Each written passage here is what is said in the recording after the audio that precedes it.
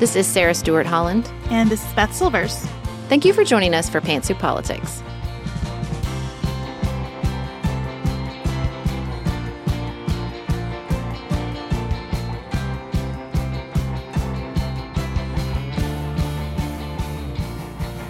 The year is coming to an end, and we hope you are having the best holiday available to you.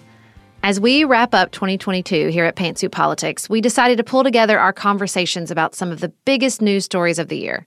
We're not sharing a single episode. Instead, we're following the story across several conversations. In some ways, 2022 feels like it can be divided right down the middle, with the Supreme Court's decision to overturn Roe v. Wade cleaving the year in two. Even though a draft of the decision was leaked in May, you can hear our initial shock and anger and how we began to make sense of this new reality in American politics. Here's a cool fact. A crocodile can't stick out its tongue. Another cool fact, you can get short-term health insurance for a month or just under a year in some states. United Healthcare short-term insurance plans are designed for people who are between jobs, coming off their parents' plan, or turning a side hustle into a full-time gig. Underwritten by Golden Rule Insurance Company, they offer flexible, budget-friendly coverage with access to a nationwide network of doctors and hospitals. Get more cool facts about United Healthcare short-term plans at uh1.com. Hiring for your small business? If you're not looking for professionals on LinkedIn, you're looking in the wrong place. That's like looking for your car keys in a fish tank. LinkedIn helps you hire professionals you can't find anywhere else, even those who aren't actively searching for a new job but might be open to the perfect role. In a given month, over 70% of LinkedIn users don't even visit other leading job sites. So start looking in the right place. With LinkedIn, you can hire professionals like a professional. Post your free job on linkedin.com/people today. Sarah and I have talked many times about our desire to age as gracefully as possible, and skincare is a huge piece of that. I spend a lot of time and money thinking about my skin, and I have added Ritual to my routine, which just gives me a lot of comfort. Ritual is here for us. They have created a wrinkle support skin supplement and conducted clinical studies, so we know it's working. They're taking the guesswork out of skincare.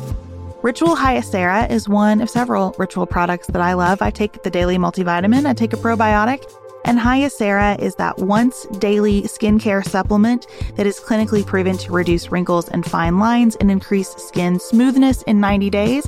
I recently met a friend for the first time in person as opposed to online, and we were discussing the fact that I am 43, and she said, "I cannot believe how young you look." And I thought, thank you, Ritual, for that. Start Hyacera to help minimize wrinkles without compromising on clean science. Hyacera from Ritual is a clinically proven skin supplement you can actually trust. Get 25% off your first month for a limited time at ritual.com/pantsuit. Start Ritual or add Hyacera to your subscription today. That's ritual.com/pantsuit for 25% off.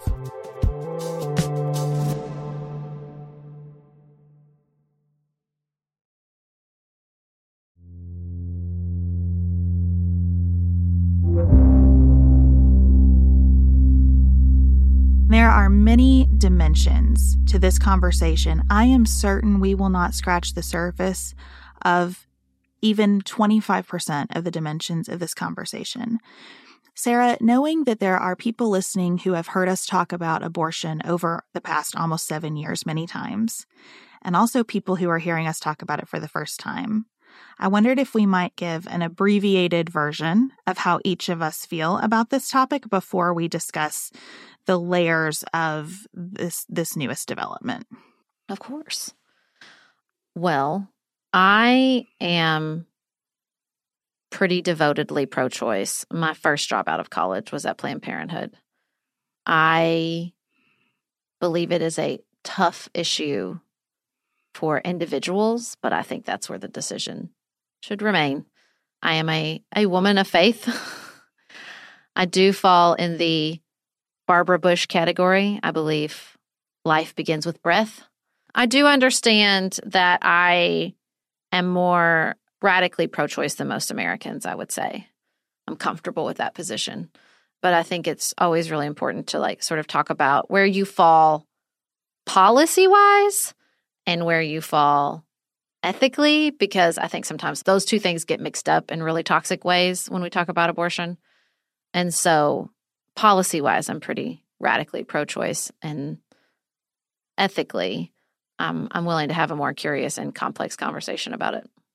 There's not a ton of daylight between us on this issue, except that I am probably more uncomfortable discussing the issue in a variety of ways, not just with the ethical calculation. I have really been thinking about the ethical calculation, and I use ethic differently than faith, right? I am not trying to have a public discussion about my religious views on abortion. So ethically, I think it is really difficult. And I think that there is a societal function, a collective function in working out the ethics around it, that it's not just an individual decision. But legally, I have become much more comfortable saying, no, I don't think the government has a role in making this decision. I think there is a societal function, but not a governmental function. And I have become more convinced of that by listening to physicians. Yeah. And understanding all of the ways in which abortion care is a form of care, that we aren't just talking about one type of situation. We aren't often talking about something that feels like a real choice. I think a lot of the language around this debate has hardened in ways that don't match the reality, and learning more from care providers has made me much more comfortable saying, no, I don't think there's a governmental role here. I think there are roles of licensing authorities, that in the medical profession, there are really needed ways to ensure that this is done ethically, carefully, safely, effectively. But I have shifted to be probably more extreme than most Americans in my views on what legally should be regulated around abortion, because of what we do and the exposure that we have to medical professionals who are willing to share in a lot of detail what walks into their offices and what their options are.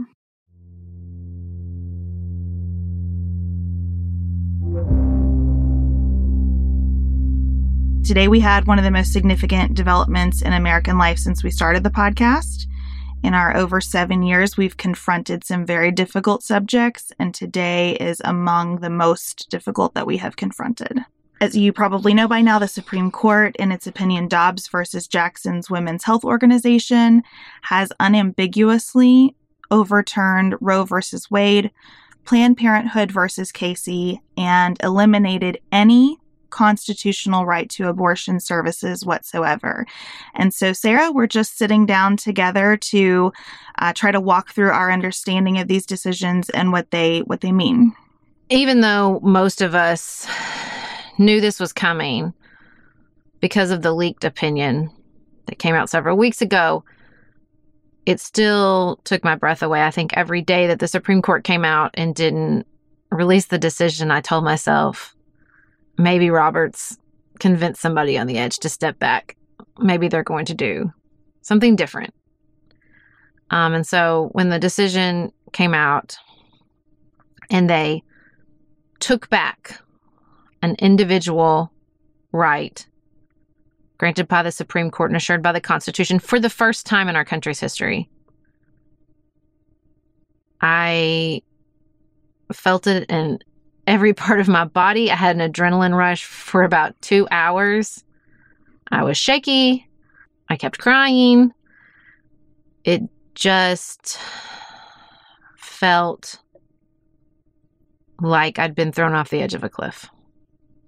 I think I shared your hope that the time that passed between the leak of the draft opinion from Alito and the time that this decision was released would change something. And I sort of expected with the Dobbs case, which involves a Mississippi law that prohibits abortion after 15 weeks. I expected with this case something similar to my expectation in the case about New York's gun law that came out this week too, that the court would chip away instead of wholly reject. And so my hope was that we would get the best case scenario to me, knowing this court, was to get a decision that said Mississippi could prohibit abortion after 15 weeks, but that left some right to abortion in place, which is what Chief Justice Roberts advocates for in his concurring opinion. He concurs in the judgment only, not in the majority analysis. Instead, we have now 5 justices of the Supreme Court unapologetically, proudly comparing themselves to the court that decided Brown versus Board of Education unanimously, saying that Roe versus Wade was a profound legal wrong and that they are undoing that profound legal wrong. I think this court has shown itself to be unlike any other court. They have removed any remaining belief for a significant proportion of the country. And I think even people who agree with this decision would be hard-pressed to justify it based on anything other than the shifting politics of the court. The dissent at one point cites one of the Mississippi legislators who said, well, we knew the court changed and this was our chance. And that's where this decision comes from. The court changed. The court got new members, 3 of which from a twice impeached president who lost the popular vote. And that's where this decision came from. And that is why it is horrific and I think a moment in history where we will look back and say, that was it. Like, that was the moment that the Supreme Court, as we understood it, ceased to exist. Because they have shredded any idea of neutrality or legitimacy based on the institution itself and have revealed the body to be nothing more than one more political branch of our government. Only it's a political branch unaccountable to the people. And so we have a political branch now telling us that we interpret through the Constitution, through history. Doesn't matter if it's a history written by men only. That doesn't matter. It doesn't matter that it's a history written by people who were slave owners. Doesn't matter. Because all we can do here, we're not judicial interpreters, we're historians. And I can't imagine that the Supreme Court can survive or move forward in any real way. I mean, it is abundantly clear from the 3 liberal justices' dissent that the collegiality is gone. There is no respectful dissent here. It is dripping with disdain for what they see as a lack of judicial humility, for a lack of wisdom, and for a lack of fundamental regard, much less respect for the institution of the Supreme Court. The disdain is mutual from the majority opinion as well toward the dissent. In total, the court produced 213 pages of writing about this decision. I read them all today. And what I took from this case alongside the New York gun case is that we have here a court that is so deeply split on what they exist to do that it's hard for me to imagine what comes next. And the dissenting justices tell us we should expect more of the same, that there is no reason to believe the majority of the court, which throughout this decision assures us that abortion is unique, that abortion is special, that abortion is unlike other individual rights. Or some of them, as the dissent goes out of its way to say over and over again. Yeah, the dissent tells us to expect more of the same. I think, Sarah, to your point about the legitimacy of the court, I try to be honest with myself as someone who loves Supreme Court jurisprudence. I just do. I love to read the cases. I love to think about who wrote which case and why, who wrote which opinion and why, who was it assigned the majority opinion in each case. I think all of it is so interesting. It has always depended and still does on certain fictions. Like everything in governance, things exist because we agree that they do. When you're in a society that governs itself, things exist because we agree that they do. And I think when you have a court of 9 members where there is such difference about what they don't agree what they're supposed to do. So how are we as a people to see them as legitimate when they don't agree what the body exists to do?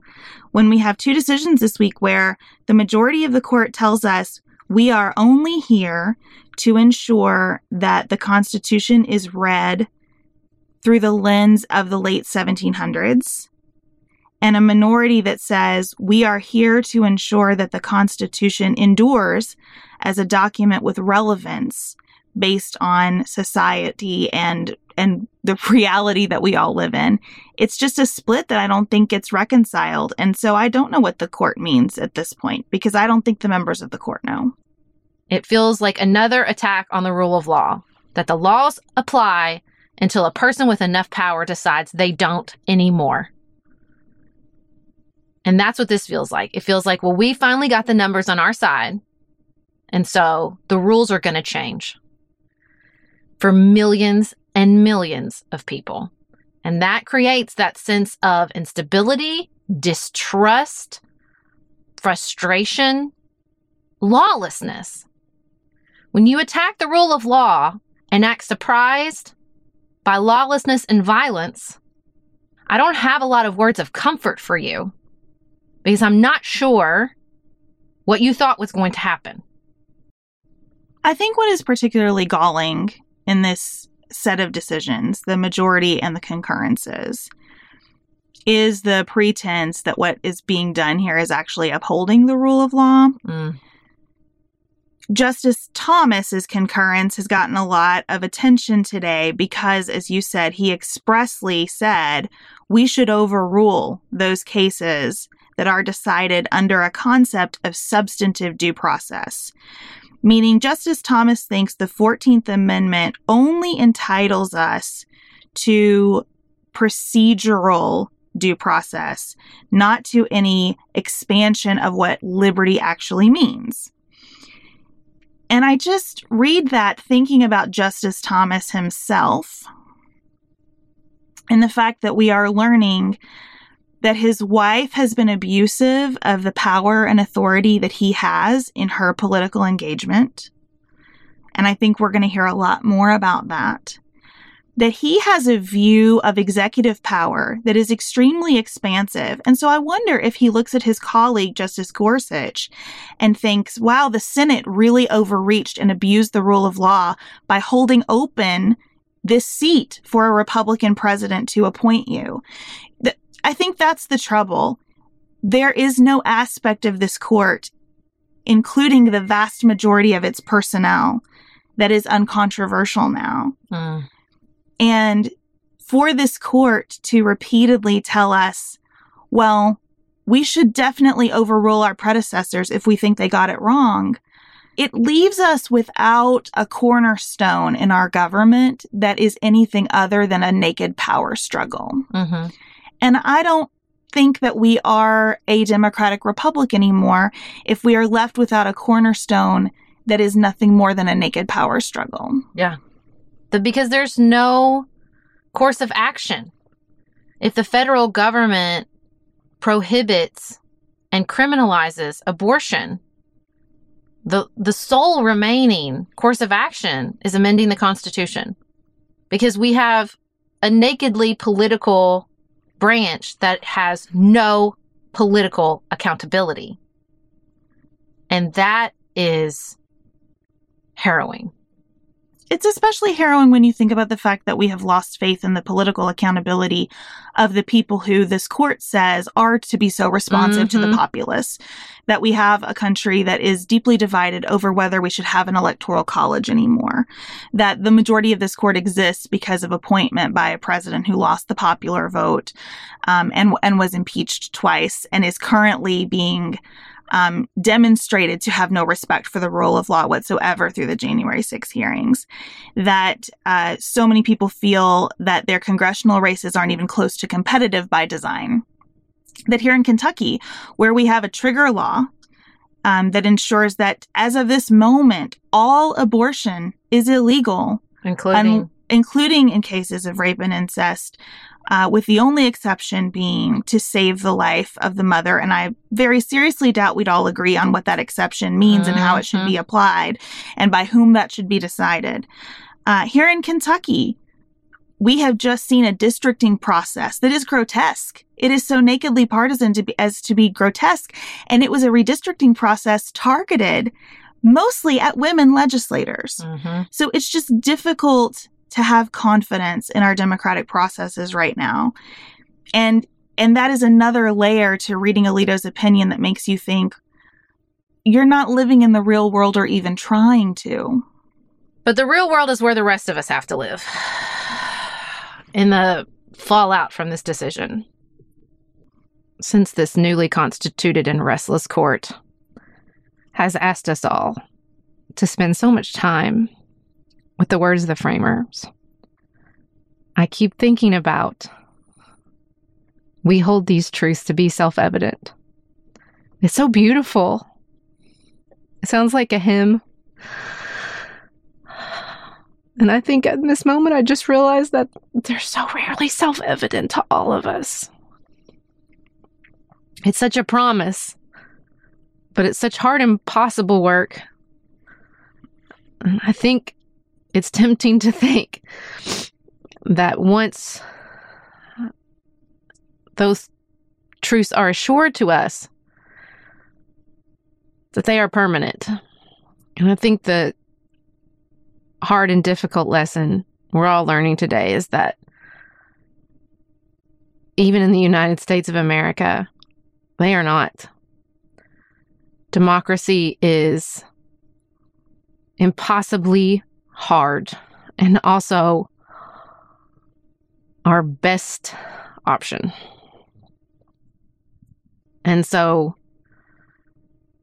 the work is to continue to campaign and vote and persuade and influence and tell your stories and to keep trying to make the truths that seem so obvious and self-evident to some of us available to the rest of us. There is no way around the heartbreak of today. And there will be more heartbreak to come. I have no doubt about that. As I sat in my car when I first got the news of the decision, Angels from Montgomery was playing. And there's that great moment in the song where Bonnie Raitt sings, "To believe in this living is just a hard way to go." And I thought, well, what a song for this moment. It's just a hard way to go.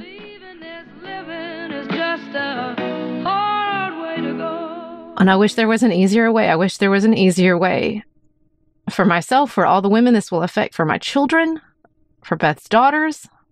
And I have to feel that heartbreak. And we all have to feel that heartbreak. That's just part of the process. We just can't let the heartbreak turn to despair, because despair isolates us and separates us and tells us there's nothing we can do for each other now or in the future. And that is not true. That is not true. Yeah, I don't really know what it is that we're doing here as humans, or what rules should govern what it is that we're doing here. I just know that in the course of my life, I am better off the more I respect other people's knowledge and understanding of what a good life looks like for them, instead of trying to impose my view of what a good life looks like on the people around me. That's why it strikes me as so sad that today we had a right erased, and that there is celebration of the erasure of that right. That feels really hard to me, that there is celebration of a decision that will be applied in contexts that the celebrators have never confronted or contemplated. That lands really hard for me. And I have a lot of anger in me right now at these justices, because I believe the justices have contemplated those circumstances and decided that it's worth it anyway. And so I'm pretty mad about that. But I have to remember that for me, inviting hatred of the justices is just deciding to swallow a poison pill that will only hurt me. I have to remember that I believe that people should serve this country and be safe in their role serving the country, even when they're doing abhorrent things. And that the justices, as angry as I feel toward them, represent a lot of my fellow Americans who I have to figure out a way forward with now. And so I'm trying to keep a measure of softness, even though I feel pretty hardened in my reaction to this opinion. I am not hardened in a way that creates fragility. I don't want that. I don't want to be hard in a way that makes me easy to break. And I think violence is that path. I think violence, political or otherwise, paradoxically creates fragility. But I am hardened in a way that creates strength. I am hardened in a way that creates adaptability. I am hardened in a way that releases that grip on the past, the comfort and the control of trying to get back to the way things were. I'm done with that. We're not going back to the way things were. We're going forward, and it's going to take a lot of strength because we're going to have to build new things and new ways of being. I don't know what that looks like. I don't know if that looks like a constitutional convention. I don't know if that looks like splitting apart and no longer being the United States of America. I just know that I want to be strong and ready for the challenge. This show is sponsored by BetterHelp. Can I get something off my chest? Every day I feel a little pang of sadness because I think about Griffin going away to college. Y'all, he's a freshman in high school. This is not healthy or normal. This is why I have it on my list of things to talk to my therapist about. We all carry around these things, big and small. When we keep them bottled up, it can start to affect us. Therapy is a safe space to get these things off your chest and to figure out how to work through whatever's weighing you down. If you're thinking about starting therapy, give BetterHelp a try.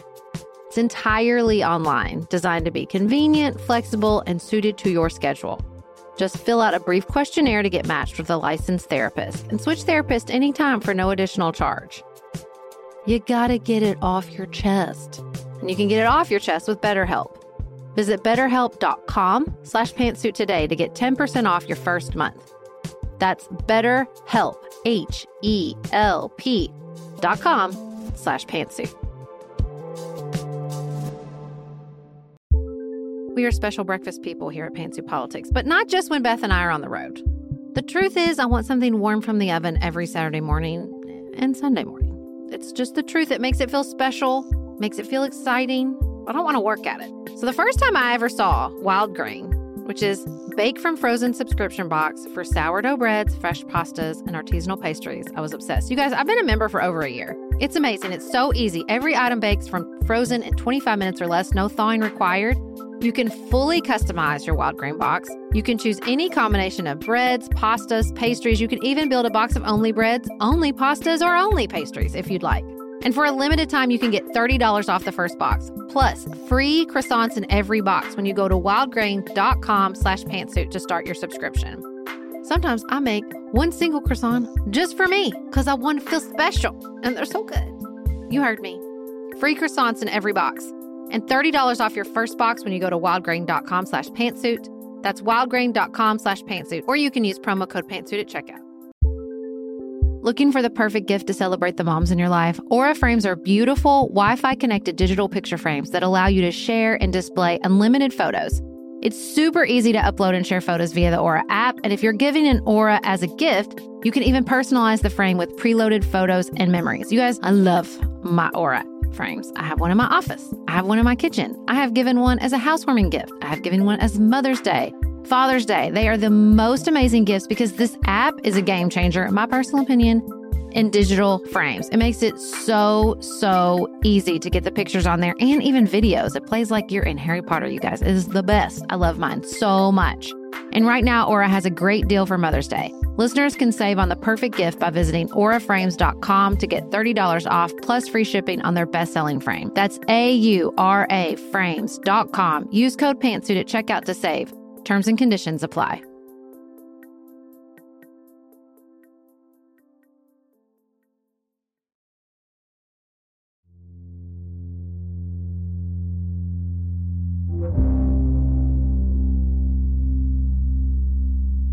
I think the hardest thing about this conversation, especially as we're asked, how do I talk to people around me about this, is that it doesn't mean one thing. That is the gist of the decision, that we don't have an American policy on abortion now. So we've gotten a lot of really specific questions about ectopic pregnancies, about rape and incest, about what it means to save the life of the mother. And we can't answer those questions for the entirety of the country. It's going to depend on state law. It's going to depend on how that law is enforced.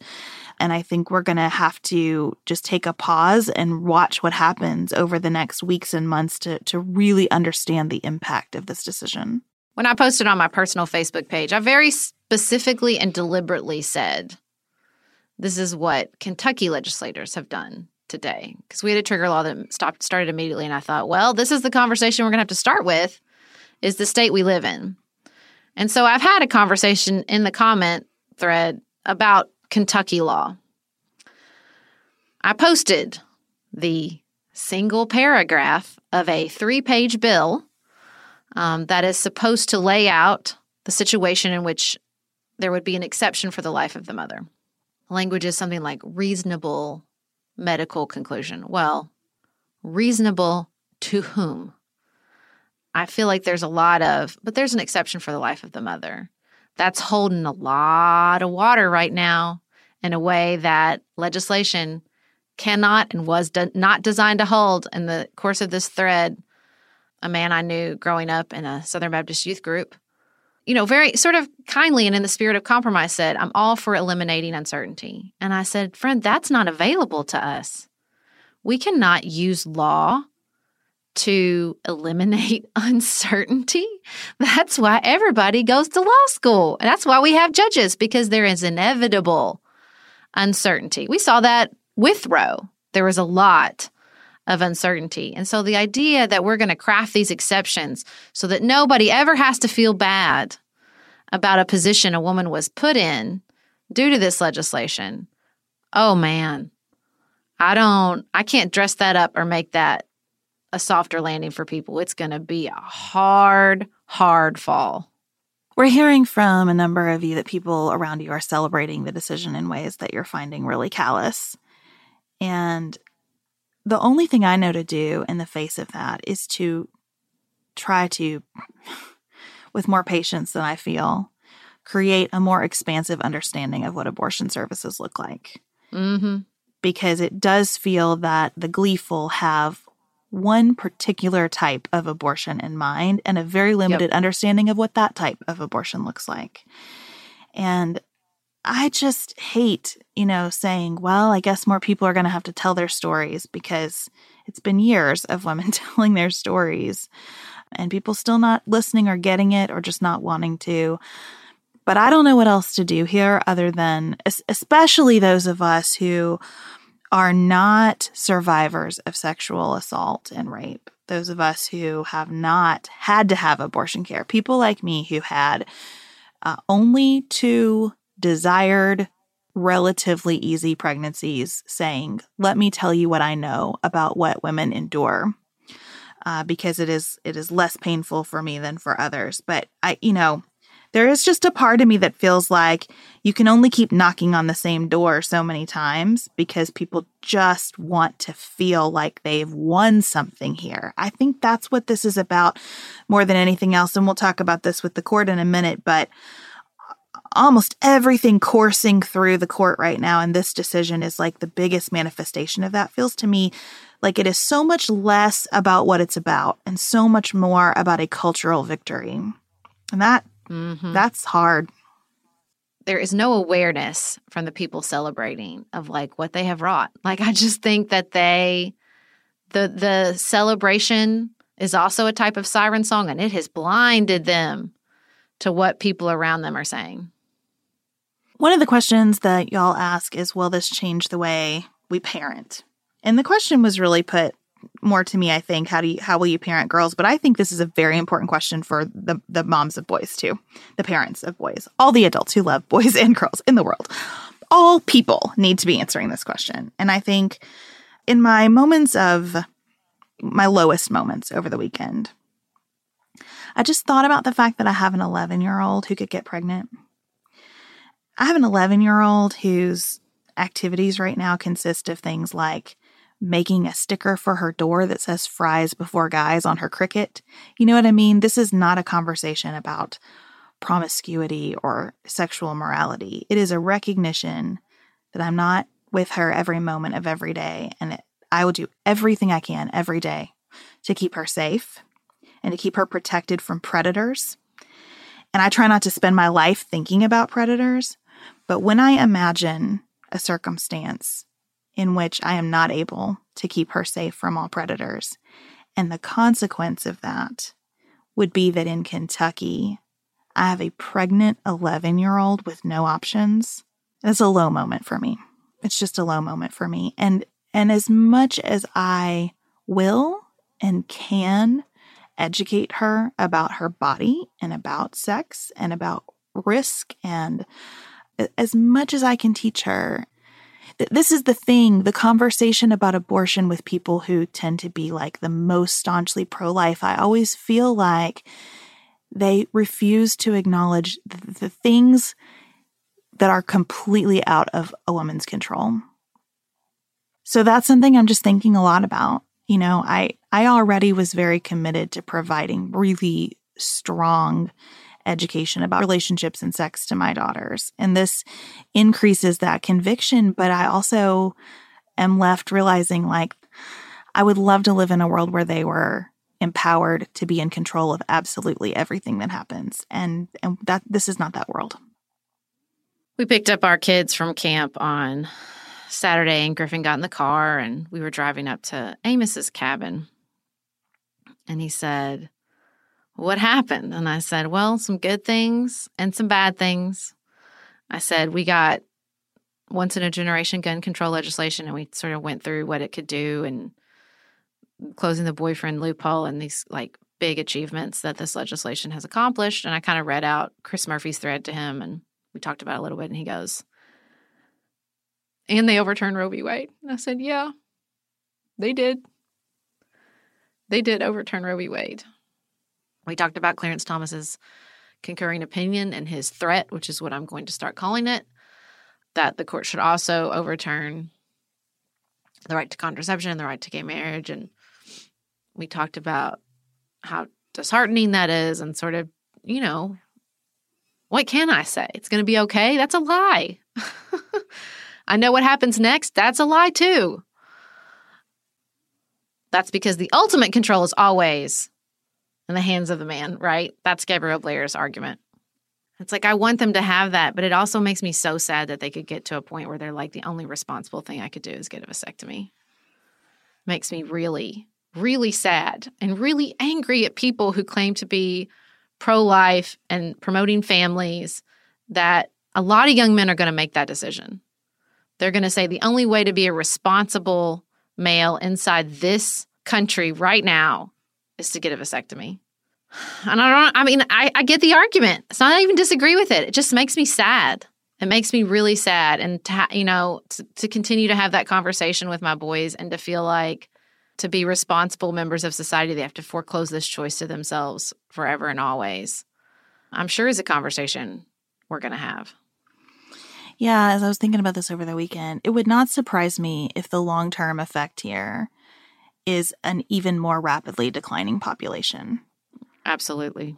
And the other thing I kept thinking about is the callousness with which we talk about our birth control choices. Because there's not a path here. A vasectomy, having your tubes tied, using any kind of medication, an IUD, all of it affects our bodies. And it affects all of us differently. We can't predict all of the effects that it will have. You can get into a conversation with any group of women about the effect of birth control and hear stories that are just heartbreaking about what happened just trying to take a pill and be responsible the way we've been told to, you know? We're so dismissive of everything that has to do with sex and reproduction in our bodies. And that's the only call to action I know for people who are loving on kids right now, is to just try so hard to take our bodies seriously and to teach them to do the same, and to get as much information as we can about all of the things that we put in our bodies and the way that we interact with them. Because I think the consequences of approaching our bodies with shame and detachment are woven deeply into this decision. We're going to talk about some of those individual stories, that individual fallout. And before we do, I want to say that, we are going to talk about this on a high level, but some of y'all out there who can hear my voice are living this, are being put off by your doctors, are having to face impossible decisions. And I just want to acknowledge that. I just want to acknowledge that, this is playing out in headlines, and they're heartbreaking to read. And if they're heartbreaking to read, then they are impossible to live through. So we understand that, and we are thinking of all of you who are struggling with these decisions and your reproductive health and your reproductive options right now, today, as we are recording this podcast. Yeah, and we use the word women. A lot of the heartbreaking individual stories that I'm aware of are about what can only be fairly described as children. And the lack of options available for girls who are very young, who find themselves pregnant and trapped in states where they can't get care around that, are just brutal. They're just brutal. We knew that it was going to result in a level of chaos and heartbreak and tragedy that was both entirely foreseeable and also unfathomable. And that seems to be what has taken place. You called out in that conversation that, so much of this was theoretical. It really wasn't, honestly. I mean, the people who were crying out from the beginning weren't living in the theory of reproductive health, in the politics of reproductive health. They were living in the day-to-day of reproductive health. So that's why you heard that crying out of this is not going to go how you think it's going to go. And so now that's real. Now we're not thinking of, should there be an exception for rape and incest? Now we're reading about an 11-year-old girl who was pregnant in Ohio and had to travel to Indiana. And Indiana's response from their government is, we better make that illegal too. I mean, I had a friend who looked up the results in Kentucky. And last year, a 9-year-old and an 11-year-old got abortions in the state of Kentucky. I will never, as long as I live, forget Jamie Golden's Instagram story where she says, "I've stood in the backyard of a home where an 11-year-old sat in a swing with a ponytail and a lollipop while also pregnant with her father's child. Proximity will change you." And that's where we all are right now. We are all in that sentence. Proximity will change you. It's not theoretical for those of us who had the luxury of debating this. What will this mean? Now, the proximity is here. It's looking you in the face every day. You're going to have to hear from women who say, "I needed a D&E because my fetal sac was empty and I was put off. Or you're going to have to listen to doctors who take care of pregnant cancer patients saying, "I have to wait for her to get sicker in order to avoid jail." So the proximity is going to change all of us. It's not that a question like when does life begin becomes irrelevant. Those are still big and important questions. Where I've been from the beginning on this issue is that because those are big, relevant, hard questions that people of different faiths and life experiences and values will answer very, very differently, we cannot write a law that answers and meets us in those questions. So we have to write laws for a situation where you present to a doctor with an empty fetal sac. We have to write laws that allow for the flexibility of all the various ways that the human body shows up seeking care. We have to write a law that allows for a 9-year-old who's been impregnated by her father, and what the physical reality of what a pregnancy will do to a 9-year-old body is. We have to live in what some people will say, well, you're just pointing out the extreme cases. Well, healthcare providers are telling us that those cases are not extreme. Healthcare providers are telling us that they regularly need to be able to provide these services, and not just healthcare providers. If you talk to ministers, specifically if you talk to women ministers about the situations that they've seen and provided support around, we're just nowhere in the debate in the realm of the people most impacted by these very restrictive laws that states like ours in Kentucky have implemented. I mean, here we sit in a state where you cannot receive abortion care without your doctor taking on incredible risk. And if you look around, Indiana now is very restrictive. Ohio is banned after 6 weeks. Tennessee is banned. You're talking about having to travel a tremendous distance to get just care, just health care.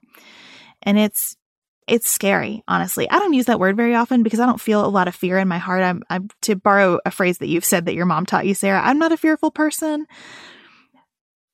But I look at this situation and wonder what it is that we have created and how long we're going to live this way. And, I'm not a fearful person, but I am an angry person. It is an emotion that I can easily access. And I'm just pissed off right now. I just want everybody who thinks they've sorted this out to sit with the woman in Louisiana who had a skullless fetus. Her fetus did not have a skull. And I don't want to be graphic, but I want you to think about what that would look like if you gave birth to a skullless fetus. As someone who's had to deal with the reality of a lost pregnancy, I am furious that people are being put in this position. Furious. And, there's just this sense, I feel this sort of disgust, this sense that I want to turn away. I don't want to, how dare you bring this to me? You're just trying to be hyperbolic. And it makes me want to set it all on fire. I am so sorry that the lived reality of reproduction grosses you out and makes you uncomfortable. If you wanted it to stay private, then you shouldn't have passed these damn laws. If you don't want to deal with the private reality that women across this country have to deal with every day, them and their doctors, you should have kept your fingers out of it. And that's just how I feel. It just feels like, well, that's not what we meant. Well, I'm sorry. That's what we were telling you was happening. It's not like there was a loss of expertise of people who deal with this, both doctors and women and reproductive rights activists saying, this is how this is going to play out. And it's it's not just these lost pregnancies. It's not just these difficult, genetic situations. The Washington Post had a great roundup where they literally just tallied the miles and the money women had to spend to receive abortion care. One woman was like, it was great I had my tax refund because if I hadn't, I wouldn't have been able to do this. And I already have 5 children. I mean, it just makes me want to burn it down. It just makes me want to burn it down. Sarah and I have talked many times about our desire to age as gracefully as possible, and skincare is a huge piece of that. I spend a lot of time and money thinking about my skin, and I have added Ritual to my routine, which just gives me a lot of comfort. Ritual is here for us. They have created a wrinkle support skin supplement and conducted clinical studies, so we know it's working. They're taking the guesswork out of skincare.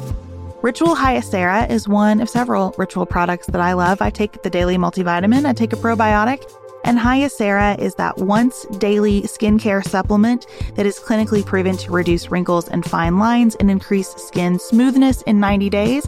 I recently met a friend for the first time in person as opposed to online, and we were discussing the fact that I am 43, and she said, I cannot believe how young you look. And I thought, thank you, Ritual, for that. Start Hyacera to help minimize wrinkles without compromising on clean science. Hyacera from Ritual is a clinically proven skin supplement you can actually trust. Get 25% off your first month for a limited time at ritual.com/pantsuit. Start Ritual or add Hyacera to your subscription today. That's ritual.com/pantsuit for 25% off.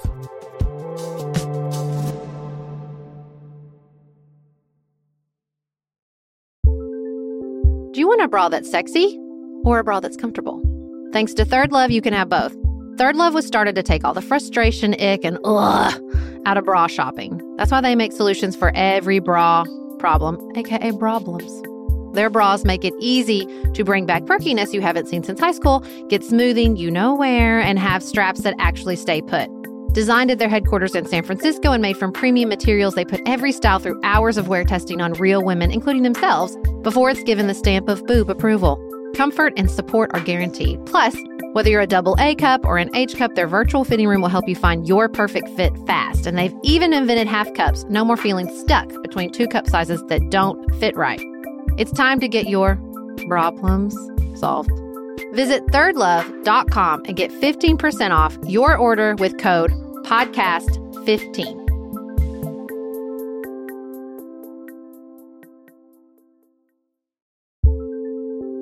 There's not much worse than a dry and itchy scalp.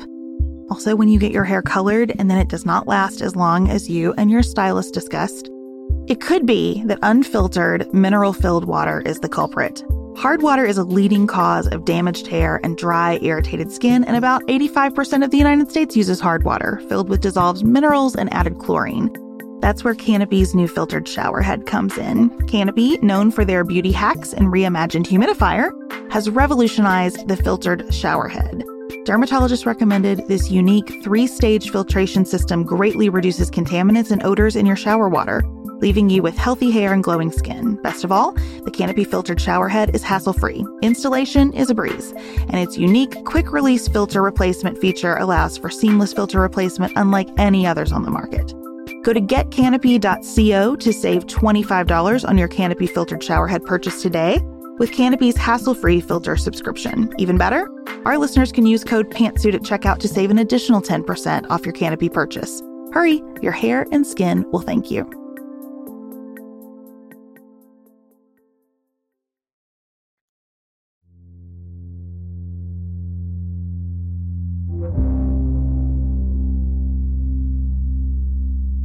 When you read the Dobbs opinion, the Supreme Court stayed in theory mode. Mm-hmm. They decided this case based on their conviction that Roe versus Wade was shoddy legal work. I don't totally disagree with that. And on their conviction that because Americans have different feelings about abortion care, then this should be decided in the states where people are arguably represented more effectively than they are at the federal level, certainly by the court. They ensured that in states where voters have not been able to express their opinions on abortion care and haven't needed to in 50 years, suddenly we live in a space where we are in these restrictive settings. I am concerned that we are so deep in our feelings about abortion care that we're going to have to continue to tell really graphic stories about the reality of this on the ground in order to shake us loose from those feelings. And I wish there were a way around that, because we're asking those stories to be told on the canvas of a culture where we won't even talk about perimenopause because we're so uncomfortable, where we fight about whether you can show a tampon in a children's show. You know, we are asking women to say, give us the most intimate, devastating, terrifying thing that has happened to you in graphic detail, so people might believe that you have an ability to exercise some kind of decision making in the course of coping with that, against this backdrop of a culture that won't even discuss a period candidly. And as a mom of 2 daughters in that culture, I just don't know what to tell them about the society that they're living in right now. I don't know what to say about the disregard for their experiences that are conveyed in 2 ways, right? I can't even discuss a monthly reality for you, but also we're going to need you to pour your soul out if something heinous happens to secure what had been a legal right. I have released my need for repudiation despite being a person who is highly motivated by justice. Repudiation is not a thing that happens a lot in American politics, especially the bigger and more diverse we get, the bigger and more diverse and intense our media environment gets. So I don't hold that. And as much as I do, let me tell you, I feel like we got it around abortion. To see states like Kansas, to see our home state of Kentucky defeat an abortion amendment that would have stripped any right to reproductive freedom from our state constitution, like, I wept when those results started running in. And people would look at me and say, well, it's so close. It's not close. It's not close. Not in the state of Kentucky, unless you were looking for no one to vote for it. But that cannot be our standard. Come on, that can't be our standard. I am so incredibly encouraged by the resounding answer America has given through elections post-Dobbs, which is, you went too far. And, as much as I was looking for sort of a repudiation in this election, that was the issue I was looking for it in, and I found it. I wonder what's next now, because it is a strange thing to be in Kentucky celebrating that we said no to writing the courts out of judicial review. Because what it took to get to that no was framing the issue as, do you support any right to an abortion or not? And all of the people who turned out to say, yes, there's got to be some right, there's got to be some flexibility here, are still waking up today in a state where you cannot get an abortion. And so what happens next? Our Attorney General put out this really strange statement about how disappointed he is in the results, but how the results should not at all change our Supreme Court's analysis when this issue reaches it soon. And I thought, one, you could have just said nothing and that would have been fine. And two, what a weird thing for us, because our court is not guaranteed to find that right in the Kentucky Constitution. And then what? The voters said you went too far. The legislature still has no incentive to walk that back. So what happens from here? I think that's going to be fascinating to watch in Kentucky and across the country. The conversation has just flipped. For so many decades, it was, how far can we go? Where's the ceiling on abortion rights? And all of a sudden, we're discussing the floor. And I think that's fine. I'm fine building up from the floor. I'm fine working that out. And I'm fine with the answer being different. I understand that my home state of Kentucky is much more conservative on abortion rights than I am. But I'm so pleased we seem to agree on the floor, right, that no right at all is too far. And I'm fine working up from there. I think that's the hard, difficult work of a democracy, is saying, okay, what can we agree on? And let's move up from there. I think that that's fine. And I think it's long, hard work. And that's what's in front of us. And that's what comes next. And anybody that supports reproductive freedom understands that and always understood that, especially in states like Kentucky. But the Supreme Court decision has upended the conversation and the political process in such a dramatic way. It does feel like, for the first time in my lifetime, we have real movement. We have a real stability and visibility and transparency, at least, about what we all see going on and what we can agree on. And I'm incredibly encouraged by that. This decision changed everything about one of the most controversial issues in American politics, and the fallout has only just begun. Of course, we anticipate having many more conversations about abortion and the future of abortion access in this country throughout 2023. If you would like to listen to the full episodes these highlights come from, the list is in the show notes. Thank you for joining us here at Pantsuit Politics. We've got one more of these special episodes left for you this year, and we can't wait to be back with you and new episodes beginning Wednesday, January 4th.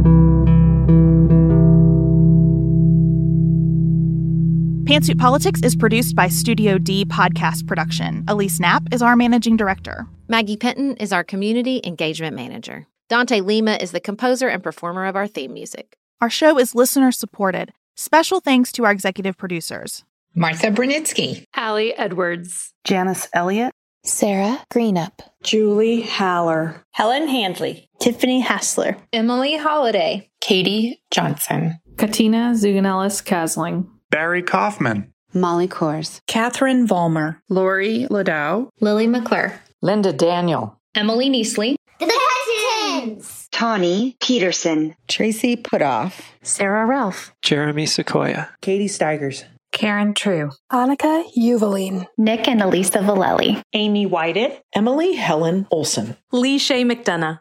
Jeff Davis. Melinda Johnston. Michelle Wood. Joshua Allen. Morgan McHugh. Nicole Berkless. Paula Bremer. And Tim Miller.